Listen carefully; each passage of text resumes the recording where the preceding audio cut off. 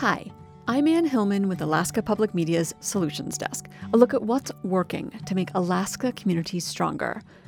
Alexandria Niksik has been in and out of prison for 7 years. Her most recent return home only lasted 16 days.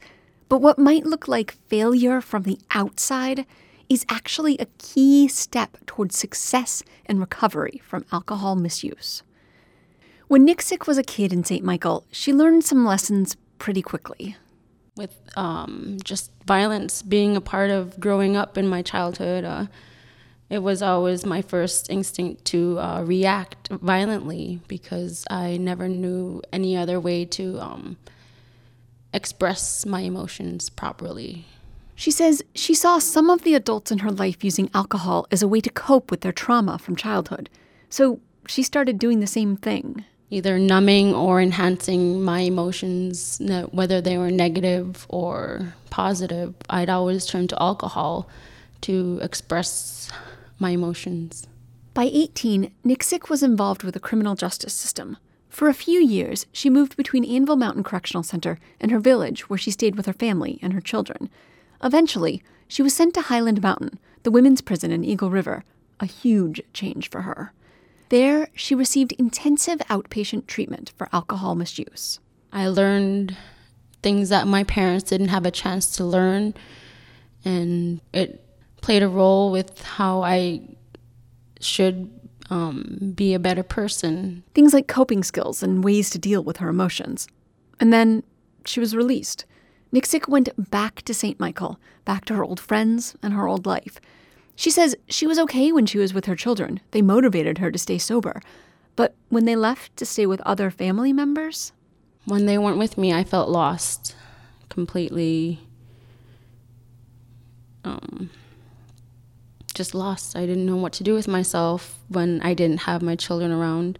Niksik says she started hanging out with the same people as before, and she gave in to peer pressure to start drinking again. It's hard to change when you're the only one who knows the steps to change and want to change, because those guys in St. Michael, they don't have the opportunity that I did. And I was very overwhelmed with the step up of showing them how to be there for them in the proper way that people were for me. After 16 days, the state troopers took her back to Anvil Mountain.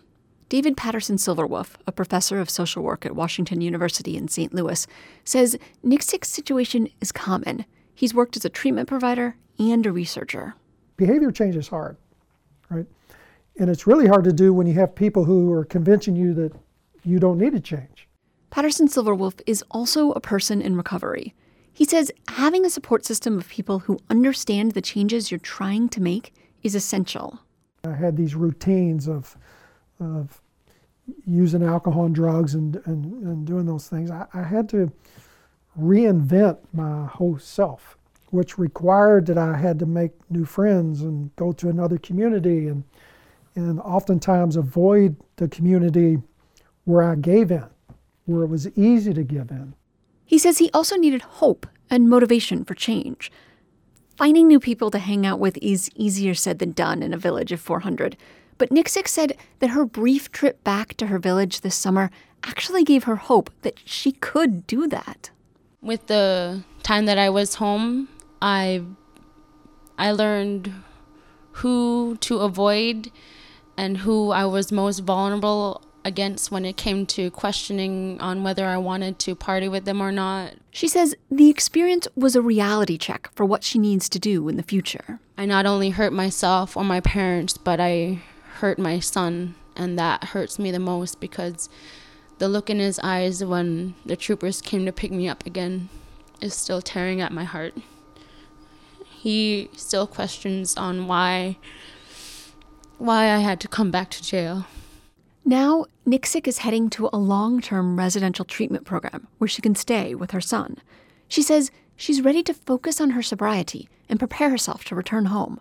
She has plans for her future in St. Michael. She's going to care for her parents and open a restaurant. And she's going to be the mother that her children need. For the Solutions Desk, I'm Ann Hillman.